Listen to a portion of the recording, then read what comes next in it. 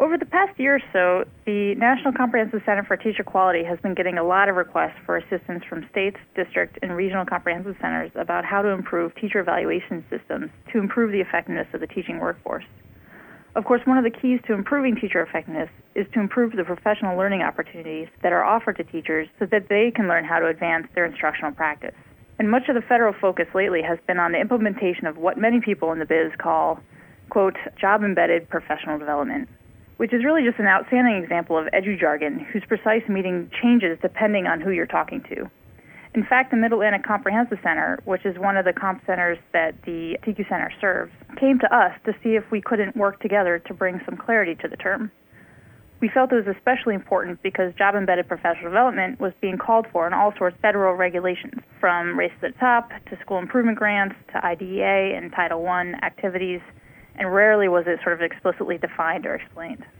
So Andrew Croft, one of my colleagues at the TQ Center, and I teamed up with Meg Dolan and Tiz Powers from the Mid-Atlantic Comprehensive Center to write an issue brief on the topic, which we called Job-Embedded Professional Development, what it is, who is responsible, and how to get it done well. We also sought out the expertise of Joellen Killian from the National Staff Development Council to make sure we got it right. And I'll tell you, we really struggled to come up with a pithy definition that captured all of the contours of what the literature says job-embedded professional development is and what it's not. At its core, job-embedded professional development is what it sounds like. It's about the learning that goes on among teachers on the job. But it is actually much more than that. So I'll read to you the definition that we ended up settling on from the paper. We say that the literature says that job-embedded professional development refers to teacher learning that is grounded in day-to-day teaching practice and is designed to enhance teachers' content-specific instructional practices with the intent of improving student learning.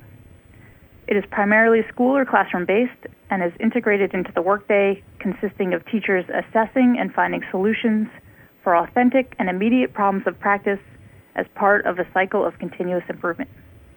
So you probably notice it's a pretty jargony definition for a jargony term, but to unpack that a little bit, we provided some examples of what job-embedded professional development really isn't in order to make it a little more clear what we're talking about. So one example of this is sort of a common situation. During a monthly faculty meeting, an instructional leader describes the research on various classroom management techniques. Now, on the face of it, that seems like it would be an example of job-embedded professional development. PD is taking place on the job. It's about important issues that a lot of teachers struggle with around classroom management. It's based in research. However, it fails to be job-embedded because there are likely teachers in that room who have no intention of applying any of those techniques to their classroom. They might not feel that their students really need it. It's not based in what's actually going on in their classroom. And so what would make that example something that is an example of job-embedded professional development would be to say a subset of teachers, based on their students' needs, implemented one or two of the techniques that were talked about and gathered evidence of how their students' behavior changed over time because of the techniques, or how their students' learning improved because of the techniques, or not. And so they would take this evidence, get together with their colleagues, they'd analyze the evidence, they'd talk about it, and they'd learn from what was actually happening in their classroom. So that would make that example job-embedded professional development because it is situated in the classroom, it's grounded in actual day-to-day practice. And so we have in the paper, we have a number of examples sort of like that, describing, what examples of what job-embedded professional development is and isn't. We also list some forums where job-embedded professional development can take place. For example, in action research situations, coaching, examining student work with your colleagues, lesson study, mentoring, assembling portfolios, professional learning communities. So these are all places where job-embedded professional development can occur. But again, it has to be situated in day-to-day classroom practice to make it a truly job-embedded professional development. And so, so what can school and district leaders do to support job-embedded professional development?